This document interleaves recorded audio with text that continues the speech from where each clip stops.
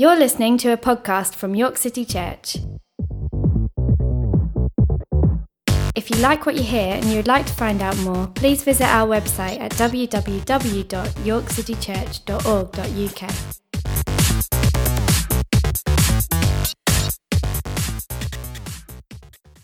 It's my pleasure again to welcome you. If you weren't around at the start, my name is Peter. It is a great pleasure to welcome you to York City Church, particularly if this is your first time with us, whether you're a guest or a visitor. If you perhaps this morning wouldn't call yourself a Christian, you are most welcome with us today. If York City Church is your home and you've been around any time in the past 60-odd days, you will know that we're about two-thirds of a way through 100 days of prayer. It's been a particularly poignant season for us of God again revealing himself to us, schooling us in his ways again and again. It was wonderful last week to hear so many testimonies of how good God has been to people over and over again during this season and longer. Good news for all of you who are really, really enjoying the season of prayer is that this week we're doing a 24/7 prayer. So from midnight to night, tomorrow morning, Maria Knight's going to be praying. All the way through till midnight on Sunday next week, we're going to be praying every hour of the day. These slots are filling up fast. So far, Linda has got a number of slots. Maria has got the late slots, and so has Laura Green. So if you are a night owl, I imagine sign up for the late ones. They will go fast. I'll be in bed at 7ish. So there will be this form somewhere around at the end of the meeting if you'd like to sign up. You can also sign up online. But I'll point you in that direction. For me, I've had a number of reflections during this season of prayer. Perhaps one of the key things that God has convicted me of once again is that prayer is God's thing just as much, if not more, than it is our thing. That it is so easy to slip back into the ways of my prayer life, my action, my words. If only I prayed that bit more, my life would be better. If I only did it a little bit better. If only I could hint and tip my way into a super duper prayer life. But instead it is him who draws us into his words. It's him who draws us into dialogue with him. And it is through him and through his intercession on our behalf that we find our home in prayer. We're drawn into something that God has already begun, and we get to participate in that. How beautiful is that, brothers and sisters? Let me get my slides up. All right. It wasn't that funny. I mean, it's always worrying when you get a laugh early on in a sermon, because then you think that you're some sort of comedian for the rest of it. So I do really love what God has been doing with us in this season. So do sign up next week, but do persevere till the end. Do keep going. This isn't just a 100-day thing. This continues, and we get to grow in that. So one of the benefits of being an occasional preacher in York City Church is you get a number of months to prepare. So for the last few months, I've been planning a really cool sermon about the power of prayer and how when we pray, we enter into dialogue with God and we participate in God's acts of speech in creation, and we participate in Jesus, the Word who became flesh and spoke, and these amazing things happened where his kingdom came near, new creation broke out. And therefore, don't look upon your prayer life as personal piety, but participation by the means of the things of which God is doing to bring the new age into the present reality. But whilst putting the proverbial pen to paper, God has left me in quite a different direction. And in fact, I felt God's quite clearly saying to me, you do not know how to pray as you ought. I was like, so after all this really good, fruitful season, you want me to stand up and say, you do not know how to pray as you ought? Yeah, cheers. So, this is no harsh rebuke, though, and we'll see in a few moments' time that this phrase is used in one of the most grace-filled passages of Scripture in the whole of the Bible. But before we get there, I'm sure none of us have been left unaffected by recent events in the invasion in Ukraine and the devastating effects of war. Over 2 million people displaced and dispersed, lives changed forever, children's hospitals just this week being bombed, people fleeing, being executed, numbers that are dead beyond the limits of what I can imagine. To be honest, I have no idea how I feel about it all. There's just this ongoing background thing of sadness, anger, confusion, helplessness. I don't know how I feel, but it's always there. And this is on the back of a pandemic, of difficulty, of loss of life again and again, on the rising costs of living in the present, of increasing numbers in our country entering poverty. And on a personal level, grief, sickness, family pain, loss, exhaustion. But yet it's with that backdrop that God says to us, and he says to me, that you do not know how to pray as you ought. This is a part of Scripture in Romans 8, verse 26. It says, likewise, the Spirit helps us in our weakness, for you do not know how to pray as we ought. But the very Spirit intercedes with sighs, which is translated elsewhere as groans too deep for words. So rather than this being a rebuke of you don't know how to pray as you should, this is not pointing out that we're getting this whole prayer thing wrong. This is God being again kind and gracious, meeting us in our weakness. It's a beautiful passage of Scripture once more, and it just shows how God treats people again. God meets us in our weakness, and in the Spirit lifts us, draws us back to him. In some ways, it's a summary of the gospel in a verse. When we were weak, God was strong and brought us near. When we were far off, he found us. When we were lost, he found us. And to grasp the depths of this verse, we need to place it in the context of the rest of Romans 8. And we're going to do that by reading Romans 8, verses 18 to 28. So I consider that the sufferings of this present time are not worth comparing with the glory about to be revealed to us. For the creation waits with eager longing at the revealing of the children of God. For the creation was subjected to futility, not of its own will, but by the will of the one who subjected it, in hope that the creation itself will be set free from its bondage to decay and will obtain the freedom of the glory of the children of God.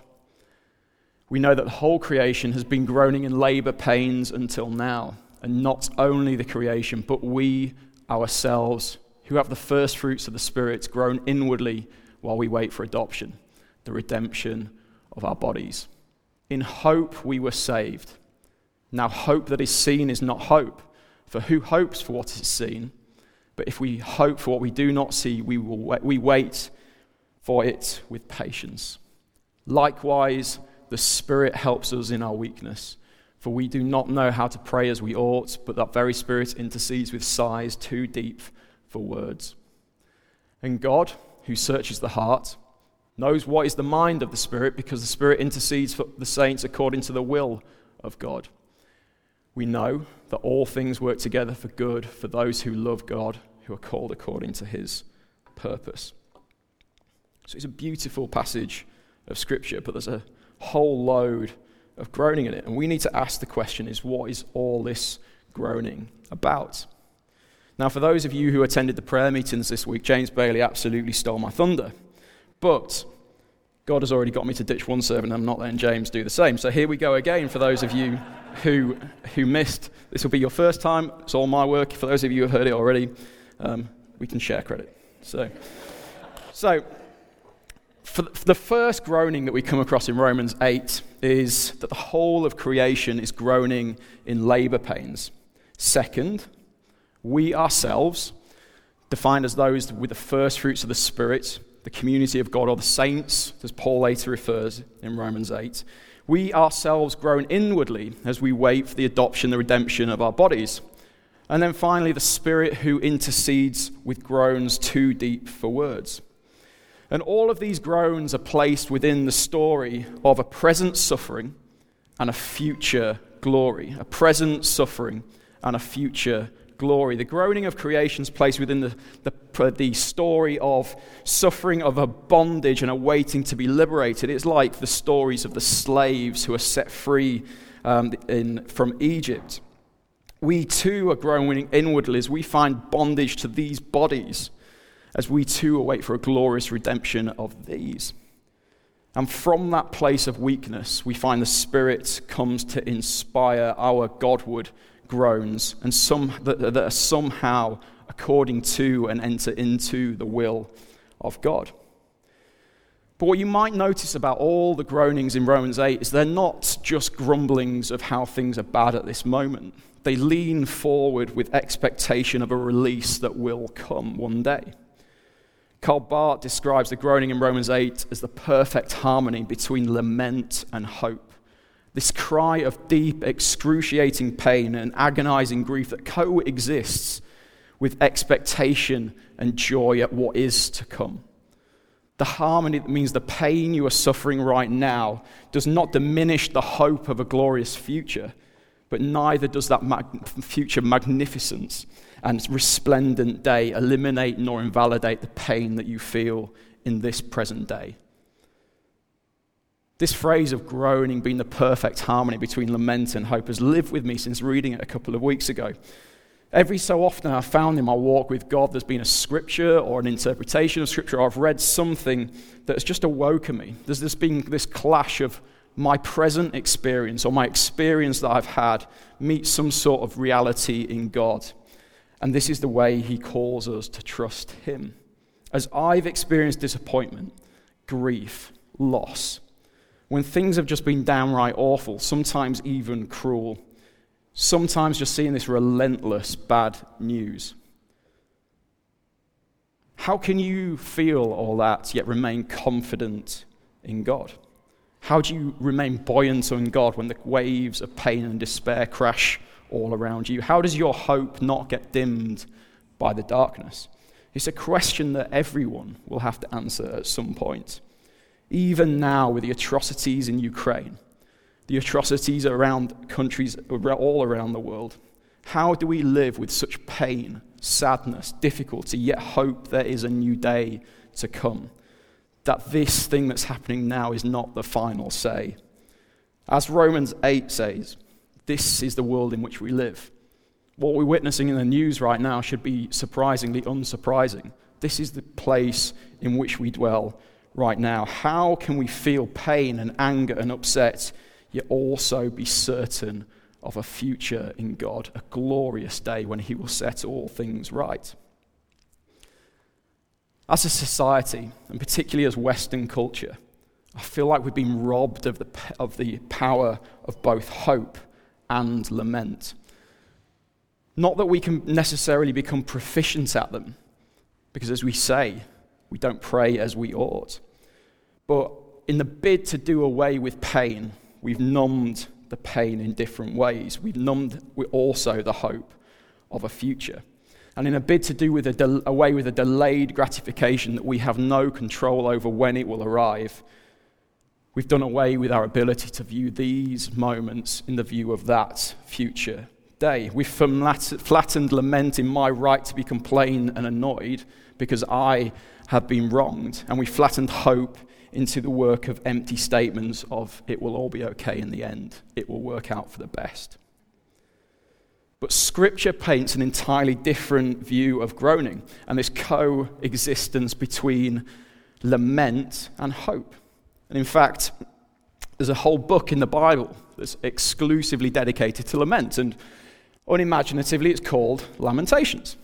And the writer of this book has good reason to lament. He's witnessed his nation invaded, robbed, plundered, survivors are captured and placed into slavery. He describes the desolation of the ones who once ate delicacies in the street.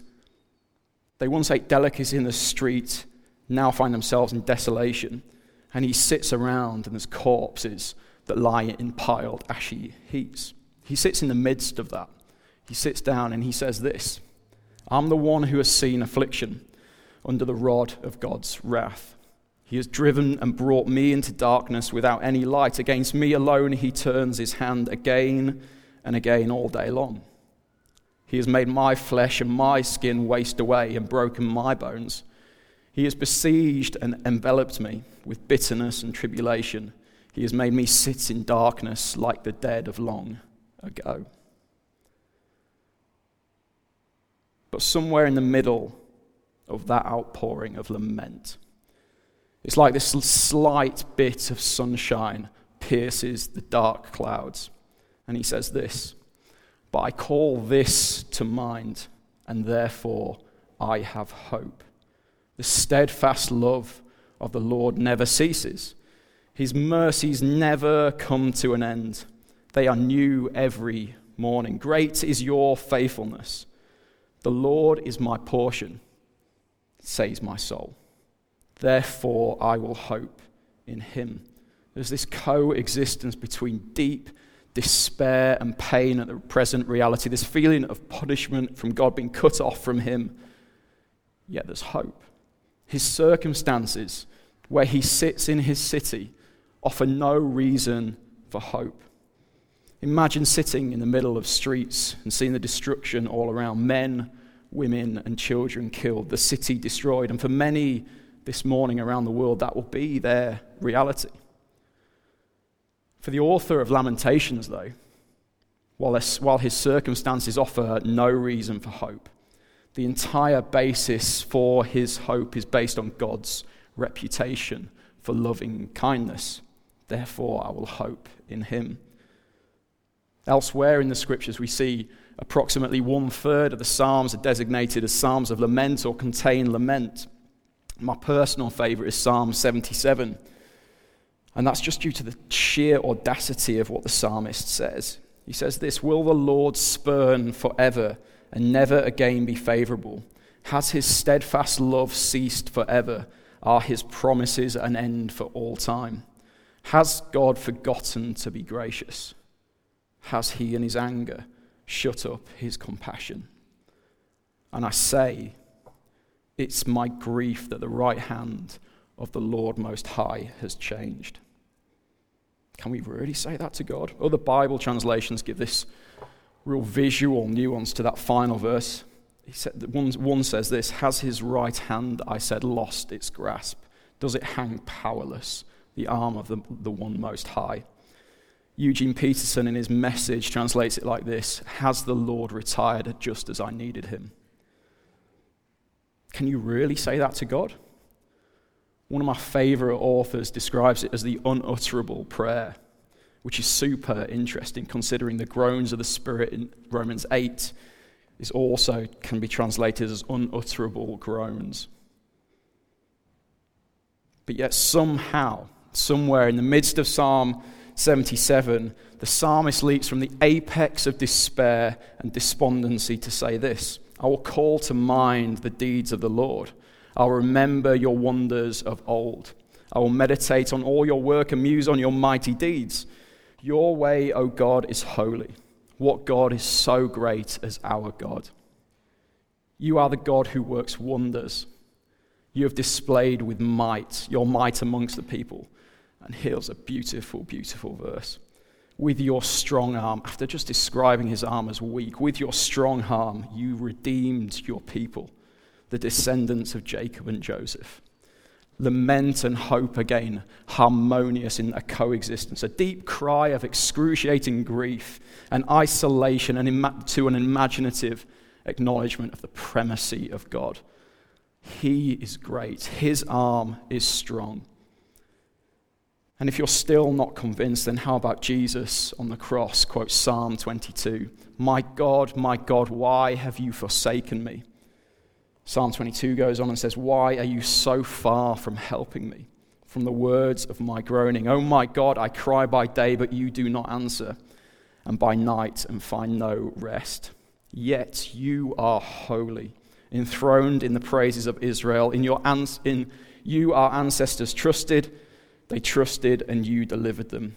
To you they cried and were saved. In you they trusted and were not put to shame. Because they trusted, I will trust. Because you have shown your faithfulness from generation to generation, I will trust in you. In this deep situation of pain and anguish, I will look and count upon your reputation for faithfulness. I will look to you and say that you are great. I will call to mind regularly the goodness of God. I will remind myself of that." And as I say, I feel like we've been robbed of the power of both hope and lament. But fortunately for us, society's created some really handy alternatives to groaning. The first really handy alternative to groaning is the Stoic response, which is akin to a stiff upper lip. The Stoic position would consider that your emotions, the world you inhabit, are created by your thoughts and your emotions and how you feel about things. And therefore, if you can conquer pain and grief, if you can overcome it, then you're guaranteed to live a better and more free and joyous existence. And to achieve this, the Stoic often uses self-control and fortitude as a means to overcome what might be classed as negative or destructive emotions, things like sorrow, anguish, pain, grief. This is very akin to the British tradition of a stiff upper lip. Just don't show your feelings. In fact, don't try to feel your feelings. Just bottle it up, deny anything is going on, and certainly everything will work out okay. All we have to do is move past as quickly as possible this really difficult situation. Don't show weakness, and it will be okay. At the very best, this alternative is merely storing up a whole heap of problems that will explode at a later date. And I've experienced it and I've seen it so many times. At its very worst, though, it's an idolatrous response that believes the suffering of this world can be overcome by you and I just handling our feelings a bit better. It denies the need of Jesus to defeat death and suffering and put self in the place of Savior. Maybe you don't do that. Maybe you do this instead. You hide away. Handy alternative to groaning number 2 is just simply to hide. Pain, stress, conflict comes and you go missing from community. You stop going to small group. You stop coming to church. You don't bother with prayer. You hide away from God in an attempt to hide away from the pain. You give up a relationship with God because you don't have to be honest about truly how you feel. You hide away from friendship and community so you don't have to answer the questions of how you're really doing. As God says to Jeremiah, hiding from him is futile. Can man hide himself in hiding places so I do not see him? Do I not fill the heavens and the earth? Are you a hider when it comes to pain? I certainly have been. Do you just hide yourself away? I understand that. I get it. It's easier. You don't have to go to the difficult places, but you'll also end up hiding from the only source of help, the only one that helps you in your weakness. The psalmist says, I look to the hills, and where does my help come from? My help comes from the Lord, the creator of heavens and earth, the one who will not let your foot slip. He will not sleep. Indeed, the one who looks over Israel will not slumber and sleep. When my second-born was in hospital after he was born, that's basically the only prayer I prayed for months. I looked to the hills. Where does my help come from? It comes from the Lord Most High, the creator of heavens and earth. If you're a hider this morning, God says to you, you don't need to hide. You're hidden in him. Colossians says you have died and you are hidden with Christ in God. Your safe space becomes him, not away from him. Your God hides you near, not far away. Third alternative is just numbing away the pain, perhaps the most common. That few cans of beer, that bottle of wine just to take the edge off the day. Nothing too serious that people might think that you have a problem. What about spending loads of money to comfort the pain, buying things? How about exercise? How about going to the gym? Anyone else just numb pain by picking up heavy things and putting them back down repeatedly? It's weird, right? You can also numb the pain in much more pious ways, though. Fill in your calendar so it looks so full that you don't have to cope with anything. You work super hard. I even say that you serve constantly. You're always on a rota, so you never have to get a chance to stop and to feel. But I truly believe that in numbing the pain and denying our scriptural encouragement to lament, to enter into lament and to embrace the difficult words and the difficult pain, we're also denying and numbing our opportunity to live in hope. When we replace our lament with a numbing rather than the painful, liberating move to deep faith, to deep trust in God, to fully reckon with the situation that is at hand, your circumstances that are right before you, to fully go there and to trust in God, to put ourselves in a situation where we don't really trust, I feel like God would call us to a place where put your trust in him. Put yourself in a position where if he doesn't come through for you, then you have nothing. There's no other solution to suffering, brothers and sisters, than the one who suffered and rose again. To count upon his reputation for goodness again, that's deep, liberating faith and the cost of deliverance. And when we as a community promote the world's alternatives to groaning, when we deny people the use of scriptural language of lament, what it does is it drives people towards guilt, drives people towards when something bad is happening, then I must be doing something wrong because I was promised that when I became a Christian, everything would be okay. It leads to moral judgments of who is at fault. When right now, Romans 8 says this is the status of creation. It groans in waits. It's in anticipation for a day when it'll be set free. It's surprisingly unsurprising when difficult things come. Here's a bit of pastoral advice for you. When you're around people that are suffering, don't be that person that jumps to a solution. Well, if you did this, it would get better. Don't be that person that jumps to, oh, well, this worked really well for me. Be the person that joins with them in words of lament that this is difficult, this is painful and anguish, and full of anguish, and then recount together the reputation of God. Another handy alternative to groaning is hopelessness of criticism and complaint. So we can shut down the pain of feeling difficulty, and we can numb it. We can avoid it, but we can also just become hopeless. So there's a way of turning a Godward lament and turn it into an assassination of a person, of a community, of an organization, of a workplace, of a thing.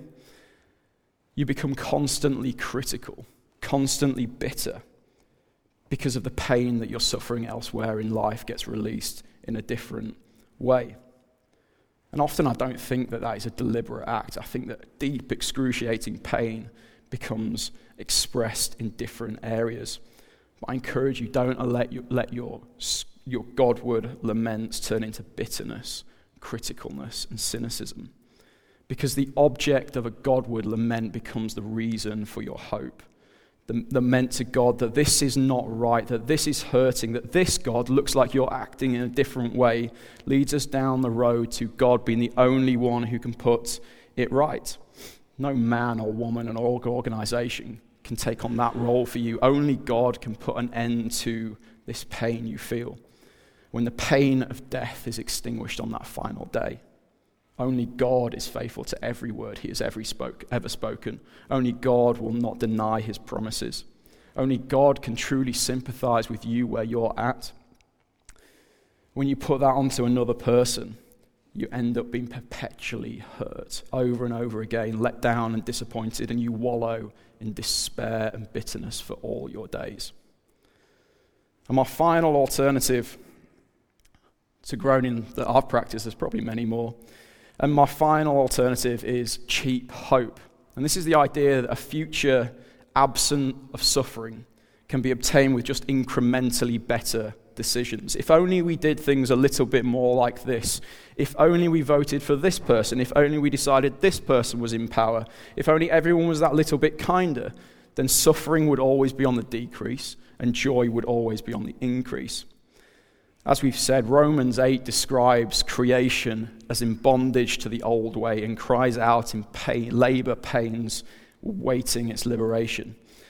The cheap alternative to hope that society sells us sells you the promise that if you make slightly better life choices, if you do things in a slightly different way, it will be onwards and upwards, be more and more successful, more and more free, more and more pain-free, more and more joyous until the day you die.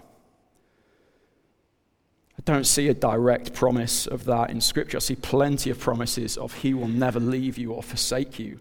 I see plenty of promises that he will comfort you in your time of need. I see plenty of promises that on that final day, he will set all things right. We've been tricked into thinking that the coming kingdom of God, where there will be no suffering and no more tears, no more pain, no more injustice, will come through anything but the death and resurrection of Jesus Christ. And if you think that the place that it's all heading is anything less than the glorious renewal of all things, where we stand free before him and we will be like him, and you'll be clothed in his righteousness. You will stand before him and you will take on resurrection just like him, this glorious renewal of all things. If your mind is set on just a little bit better tomorrow, may I encourage you to lift your eyes to him. New creation is not just going to be a place where we're just that little bit kinder to one another, where we just use that little bit less plastic, where we just do this and this. I was sat at the rugby the other night and I was thirsty. I bought a bottle of Diet Coke and they poured it into a paper cup to be saving the environment, and it started leaking. And I just felt God say to me that it's not just going to, new creation doesn't just come through switching, making better choices, putting your drinks in paper cups and plastic. Not that that is not something we should do, but that's not the means for new creation. The death and resurrection of Jesus Christ, the one who gave it all. We don't cheapen that day by just making better choices. And that's not to say we shouldn't be kinder to one another. We shouldn't make better choices with recycling. I've literally spent weeks teaching students renewable processes. But that's not going to be the means by which new creation, and I'll hazard a guess, is not going to be the means that tomorrow is easier for you either. We bound in old creation. We are waiting the day for the liberation of all of this. So, anyway, got off on one there. Dangers. Groaning is also a dangerous habit to form, because entering into a Godward lament, fully embracing the present reality of suffering and pain and putting your trust in God is dangerous, because it entertains the possibility that what happens if God doesn't come through for us. I think that to be truly enter into full lament, you have to wrestle with the possibility that this won't be okay.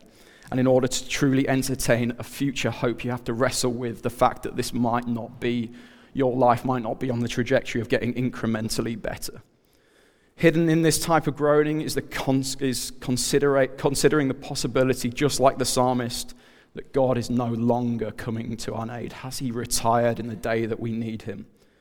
It's awakening a different kind of relationship with a mysterious other, one who is outside our control, one who is free and has power to transfer anything handy that we might want. True groaning enters into relationship with that holy, free God, a holy, free, holy other God who's not just a little bit better and kinder than I am. He is in control, and that's glorious, brothers and sisters, that he's not just like me, a little bit better. He is in control, and that's the danger of groaning. You have to humble yourself. You have to let your pride and your ego die. You have to enter into a repentant faith where he is Lord and you are not. You have to give up on the world's handy alternatives to coping. He might not act like you and I, but boy, that is a good thing, right? That you can count on his faithfulness from generation to generation. You can count on his loving kindness from generation to generation. You can count on his grace and his forgiveness. That you can count on him being true to everything he has ever said he is. You can count on him saying that he will come and set all things right.